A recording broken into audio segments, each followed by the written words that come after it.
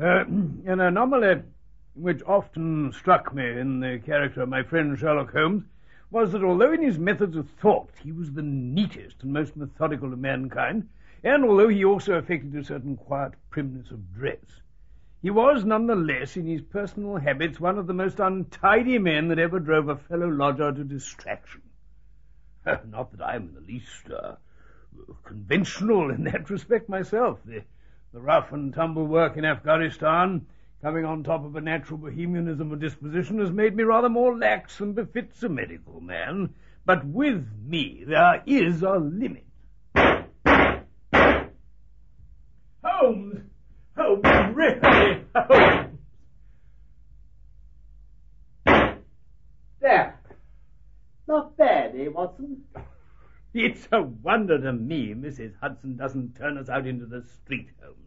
It's all very well your keeping cigars in the coal scuttle and tobacco lying about in the toe end of a Persian slipper and sticking your unanswered correspondence to the mantelpiece with a jackknife, but really, I do think pistol practice belongs in the open air. Well, Watson, I must say I'm surprised at you.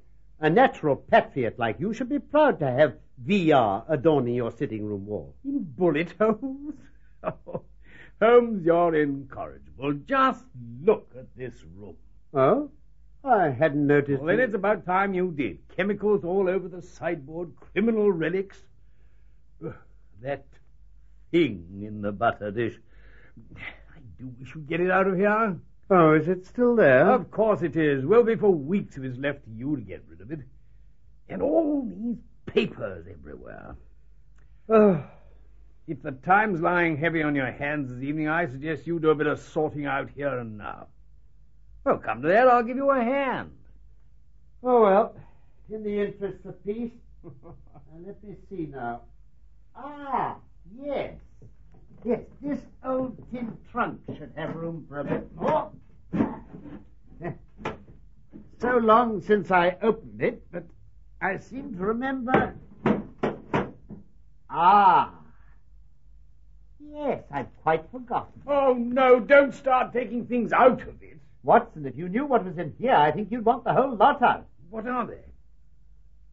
The records of your early work? Yes, my boy. Oh, these were all done prematurely before my biographer had come to glorify me. Oh, your early cases. Oh, Holmes, I've often wished I'd notes of some of those... pretty little problems among these.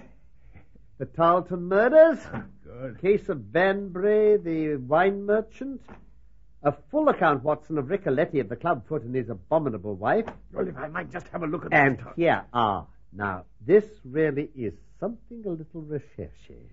What is it? It looks like a box of toys. Here you are. Open it for yourself. Thank you. Crumpled bit of paper, an old-fashioned brass key, a peg of wood with a ball of string attached, and 3 rusty old discs of metal. Well, my boy, what do you make of this lot? Oh, it's a curious collection. Very curious. And the story that hangs round it will strike you as more curious still. Well, these things have a history, then. They are history. They're all I have left to remind me of the episode of the Musgrave ritual. You'd like to hear about it, no doubt. Well, I said... What? And leave all this litter lying about? Oh, come on, Holmes, don't rag. So be it. Well, I've told you before how when I first came down from the university, my leisure time was all too abundant. Now and again, cases came my way, principally through introductions from old fellow students. Well, one day, I had a visit from one of them named Musgrave. Reginald Musgrave. The MP, the Sussex Musgraves? Quite right. Yes, he came from one of the oldest families in the kingdom. And, you know, I never looked at his pale, keen face or the poise of his head without associating him with grey archways and mullioned windows and all the venerable wreckage of a feudal keep. Holmes, do go on. Well, now, he'd always been interested in my methods of observation and inference, but I hadn't seen anything of him for 4 years until he walked into my room one morning. My dear Musgrave, do take a seat and tell me how all's gone with you. Oh, pretty busily, Holmes. You know, I became member for my constituency when my father died a couple of years ago. I had heard something. And I have the Helston estates to manage, of course. But you, Holmes, I understand you're turning to practical ends those powers which used to amaze us. Yes, I've taken to living by my wits. Well, I'm delighted to hear it. I don't mind saying I'd be glad of your advice. We've had some pretty strange goings-on down at Holston. The police have been able to throw no light upon the matter. Only too pleased to help you, Musgrave. Let me hear the details. Well, you must know that although I'm a bachelor, Holston's such a rambling old place, I have to keep up a pretty big staff. Naturally. Altogether, there are 8 maids, cook and butler, 2 footmen and a boy. The garden and stables have a separate staff, of course. Of course. Now, of these servants, the one who'd been longest in our service was Brunton the butler. He was a young schoolmaster out of work when he was first taken up by my father, but he was a man of great energy and character, and he soon became quite invaluable to us. But this Paragon has one fault. He's a bit of a Don John. Ah. However, a few months ago we were in hopes that he was about to settle down. He became engaged to Rachel Howells, our second housemaid. But he's thrown her over since and taken up with a head gamekeeper's daughter. I see what you mean about it. Poor Rachel's a good girl, but of an excitable Welsh temperament. The business gave her a sharp touch of brain fever. Until yesterday, she was going about the house like a black-eyed shadow of her former self. And is this the curious business you speak of? Well, that's only part of it. The first drama at Holston was driven from our minds by a second one. Also concerning Brunton? Yes, I'm afraid so. One night last week, I found I couldn't sleep. I rose and lit the candle, intending to go on reading, and then realized that I left my novel downstairs, so I went out to get it. As I was approaching the dining room, I saw light coming from the open door of the library. Well, my first thought was burglars, and I took an old weapon off the wall before I went to see who was there. Who's that? Who is it? It is I, sir. Brunton. Brunton? What are you doing here at this hour? What have you got there? Just a map, sir. A map? Look here, that bureau drawer is open. Would you mind telling me what the devil is going on? It's nothing, sir. Nothing, I assure you. Those are some of my family's papers. What are you doing with them? Well, So this is how you repay the trust we have reposed in you. You will leave my service tomorrow, Brunton. Very well, sir. If I may say one word, though, sir. Well? Mr. Musgrave, sir, I can't bear disgrace, sir. I've always been proud about my station in life. Disgrace would kill me. If you cannot keep me after what has happened, then I beg you to let me give you notice and leave this house in a month, sir, as if of my own free will. Frankly, Brunton, you don't deserve much consideration. Your conduct has been most infamous. Sir. However, as you have been such a long time with the family, I have no desire to bring disgrace upon you. A month is too long. Take yourself away in a week, and you may give what reason you like for going. Only a week, sir? Say at least a fortnight, please, sir. A week.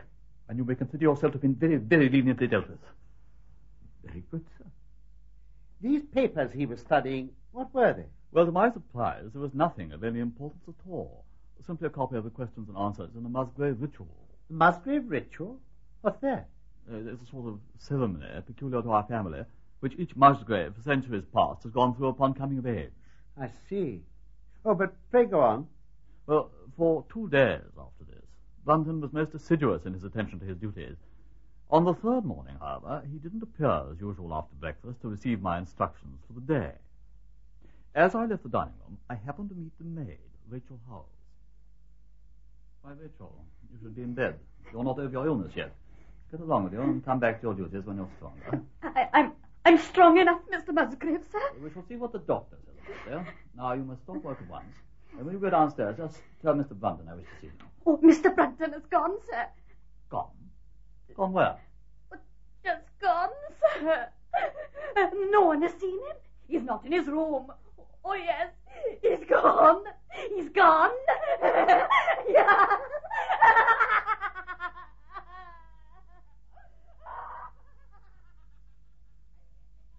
There was no doubt about it, Holmes. He had gone. His bed had not been slept in. He had been seen by no one since he retired to his room the night before. His clothes, his watch, even his money were in his room, but his black suit, which he usually wore, was missing. His slippers were gone, too, but his boots were left behind. Indeed? Well, we searched from cellar to garret, but there was not a sign of it. I called in the local police, but without success. They examined the lawn and the paths all round the house, but there was not a trace of his footmarks. Is that all? Well, not quite. there was yet another development which quite drew our attention away from the original mystery. Oh? What was this, then? Rachel Howells collapsed and became delirious and sometimes hysterical. I had to employ a nurse to sit up with her at night. On the third night after Brunton's disappearance, this nurse came bursting into the library. Mr. Musgrave, sir. Oh, Mr. Musgrave. Yes, nurse? What is it? What It's happened? the girl, sir, Rachel Howells. Well? She was sleeping so nicely, and I just thought I'd take 40 winks in the armchair, but when I woke up just now, she disappeared. Disappeared? How do you mean? But just disappeared, sir. The bed was empty and the window was open. Well, I looked out of it, and you could see her footmarks going away across the lawn as clear as anything. Oh, Mr. Musgrave, I'm terrified she's gone to the lake. The lake? Surely you don't think... Well, in her state, I don't know what to think. She was so demented at times I wouldn't put anything past her. Come along with me quickly. We must get the police onto this at once. Well, the police started dragging the lake at once, but no trace of her body could they find. But they did find something else rather curious. Oh, what was that? Well, it was a linen bag containing a mass of old rusted and discoloured metal, and several dull-coloured pieces of pebble or glass. That was all that could be found. And from that moment to this, we know nothing of the fate either of Rachel Howells or Richard Brunton. Musgrave, I must see that paper. Which paper? The one your butler thought it worth his while to consult, even at the risk of losing his place. Well, it's rather absurd business, this ritual of ours, but I have a copy with me if you care to run your eye over it. I should like to very much. And what was it all about, Holmes? If you straighten out that crumpled ball of paper you found in the box, Watson, I think you'll find the Musgrave ritual written down on it. Oh, I see. A sort of catechism, questions and answers. Whose was it? His who is gone? Who shall have it? He who will come? What was the month, the 6th from the 1st? Where was the sun over the oak? Where was the shadow under the elm?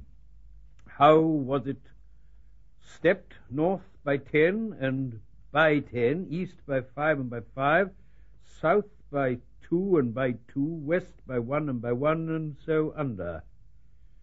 What shall we give for it, all that is ours? Why should we give it for the sake of the trust? That's all, Holmes. Yes. You will have observed, of course, that the spelling puts it in the middle of the 17th century. Yes, of course, yes. Can't have been much help to you in solving the mystery, eh? It provided me with another mystery even more interesting than the first. I sensed that the solution of the one might prove to be the solution of the other. It pointed to one thing with certainty. Oh, what was that? It showed that Brunton, the butler, was a very clever man indeed. A man with a clearer insight than 10 generations of his masters. So Musgrave had no idea himself what this ritual business was all about? None whatever. He asked me if I could tell him. And could you? I told him we should be leaving for Sussex immediately, and I would do my best to find out. Well, there's the oak tree for you, Holmes. There's plenty more about the estate, but nothing as old as this one. My word. I don't think I've ever seen a more magnificent tree, Musgrave. Oh, a patriarch among oaks. Was it there when your ritual was drawn up? Well, I should say it was there at the Norman Conquest. It has a girth of 23 feet. Remarkable. Well, then, let us assume that this is the oak referred to. Have you any old elms as well? Well, there used to be a very old one over yonder. It was struck by lightning 10 years or so ago and cut down to the stump. You can see where it used to be, though. Oh, yes. There are no other elms? Well, no old ones. Then I'd like to see exactly where this one grew. It was over here, on the lawn.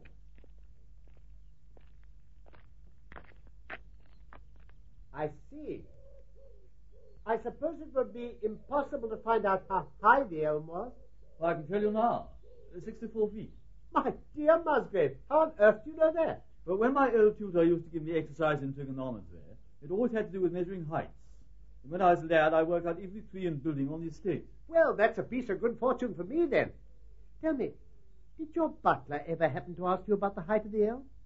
Well, now you call it to my mind, he once did. It was in connection with some argument he was having with the groom. Now, this was excellent news, Watson. It showed me that I was on the right road. Yes. What did you do next, then? I looked up at the sun. It was low in the heavens, and I calculated that in less than an hour it would lie just above the topmost branches of the old oak. I see. Where was the sun? Over the oak. Oh, yes, part of the ritual. Exactly. And the shadow of the elm must mean the further end of the shadow. Otherwise, the trunk would have been chosen as the guide. I see. So I had to find where the far end of the shadow would fall when the sun was just clear of the oak. Well, that must have been difficult. The elm was no longer there. True. But if Brunton could do it, I could. Besides, there was no real difficulty. What? Oh. I went with Musgrave to his study and whittled myself that peg you see in the collection there. I tied that long string to it with a knot at each yard. Then I took 2 lengths of a fishing rod, which came to just 6 feet, and I went back with my client to where the elm had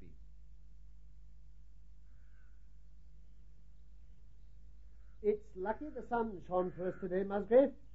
Look, it's just grazing the top of the oak. What are you doing now? I'm fastening these 2 lengths of the rod together. There. Now, I stand it on end where the old elm used to be, and you, Musgrave, take this knotted string and measure the shadow thrown by the rod. I see. 1, 2, 3. Well, it comes to the third knot, 3 yards. 9 feet. Now, a rod of 6 feet throws a shadow of 9 feet. So, by a simple calculation, a tree of 64 feet would throw a shadow of 96 feet. Yes. Now, following the direction of the shadow, we use the string to mark out 96 feet. If you'll just lend a hand. 93, 96. And we mark the spot with this peg. Well, we're almost at the wall of the house. Yes, and look at this. What? That depression in the ground? If I'm not mistaken, that mark was made by Brunton when he'd completed his calculation. We're on his trail, Musgrave. Well, this is incredible, but now? We take the cardinal points with my pocket compass. Yes, north lies over there. Now, you recite the directions from the ritual, and I'll paste them. North by 10 and by 10. 10 steps with each foot towards the north. Yes? East by 5 and by 5. East by 5 and... Yes? South by 2 and by 2. By 2 and by 2. That takes me right to the door. And... West by 1 and by 1.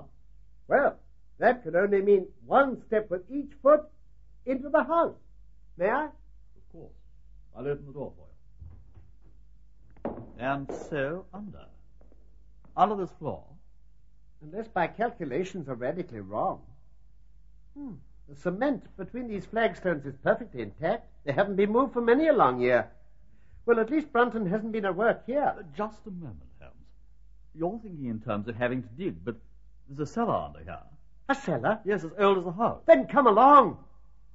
Down here, through this door.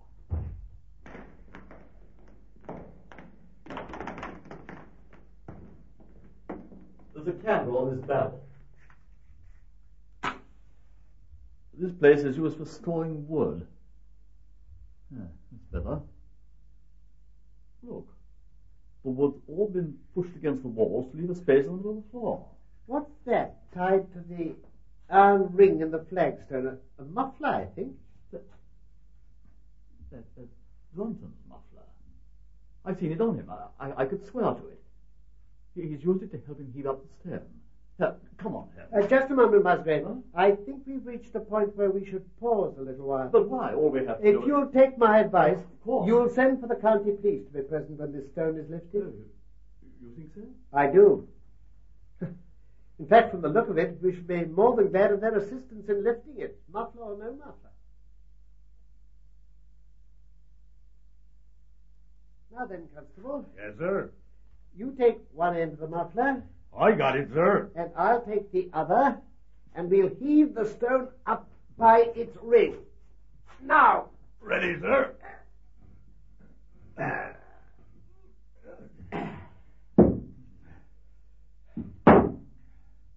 Now, please shine the lantern into the hole, Musgrave. Ah! Good Lord. It's London. Can we get him out? We must. I'll get down, sir. Won't be room for two of us. Thank you, Constable.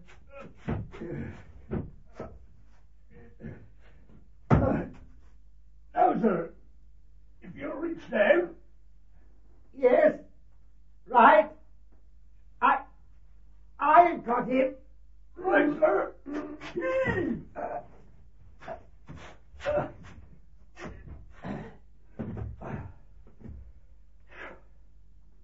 Well, I think it's Brunton. His face is rather... Yes, I've no doubt about it.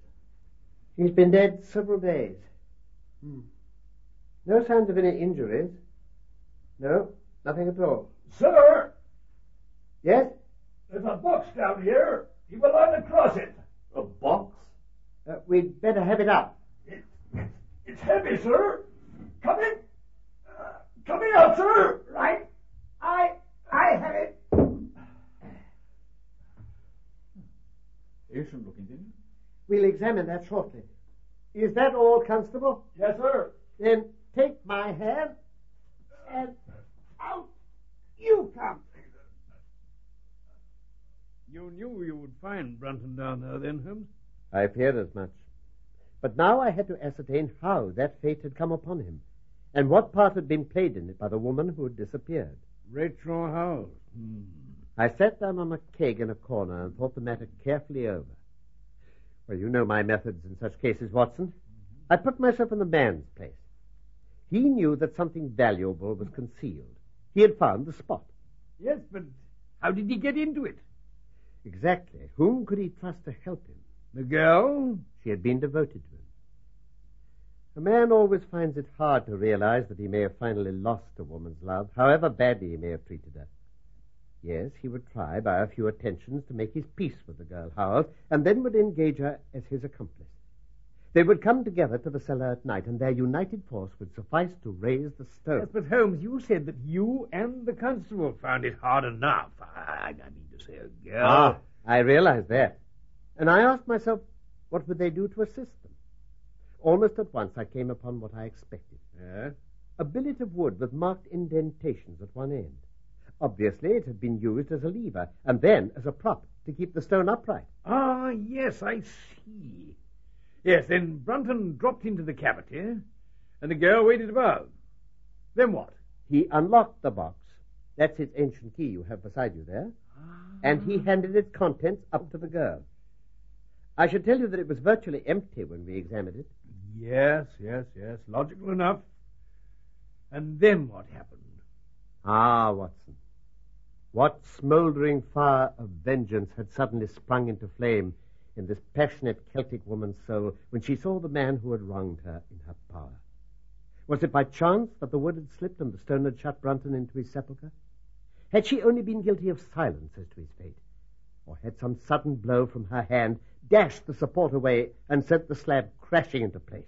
Great heavens! I seemed to see that woman's figure still clutching at her treasure trove and flying wildly up the winding stair with her ears ringing perhaps with the muffled screams from behind her and with the drumming of frenzied hands against the slab of stone which was choking her faithless lover's life out. And this was the reason for her hysterical behavior the next morning. But Holmes, this treasure trove she took away, you said they only found a bundle of old metal and pebbles in the lake. Well, as to that, my client Reginald Musgrave provided the clue. Holmes? Yes, Musgrave? These few coins, all of them in the box. I've just realized that they're Charles I. You see, we were right in fixing the date of the handwriting in the ritual as mid-17th century. Charles I? Yes. Musgrave, quickly. I must see the contents of the bag they fished out of the lake. Well, it's up in my study. Come on, then. We may find something else of Charles I, Musgrave. Now, what have we here? Not very encouraging, are they? Metal's almost black. Shaped in the form of a double ring, but twisted and bent.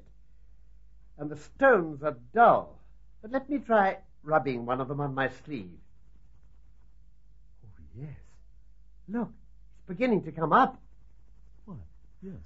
There's almost a trace of sparkle. You must bear in mind that when the royal party fled, they probably left many of their most precious possessions buried behind them, with the intention of returning for them in more peaceful times. My ancestor, Sir Ralph Musgrave, was a prominent cavalier.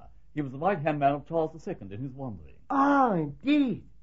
Well, now, I think that really should give us the last link we wanted. I must congratulate you on coming into possession, though in rather a tragic manner, of a relic which is of great intrinsic value, but even of greater importance as an historical curiosity. What is it, Holmes? It is nothing less than the ancient crown of the kings of England. The crown? Precisely.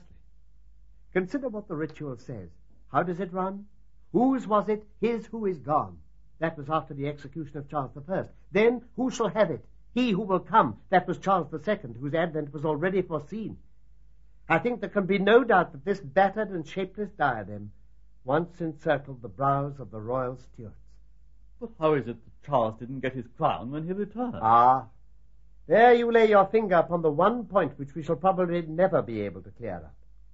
It's likely that the Musgrave who held the secret died in the interval, and by some oversight left this document to his descendant without explaining its meaning. From that day to this, it has been handed down from father to son, until at last it came within reach of a man who tore its secret out of it and lost his life in the venture. And that's the story of the Musgrave ritual, Watson. What an astounding business. But what about the missing woman, Holmes? Nothing was ever heard. The probability is that she got away out of England and carried herself and the memory of her crime to some land beyond the sea. Oh, bless my soul. Look at the time. Oh, goodness me. Oh, dear me, Holmes. No doubt you will wish to add the Musgrave ritual to your chronicles now that I have given you the particulars. I most certainly shall, Holmes. Capital, my dear Watson. Then, as you'll be needing all these things to refer to, I suggest we simply leave them where they are and tidy them up another day.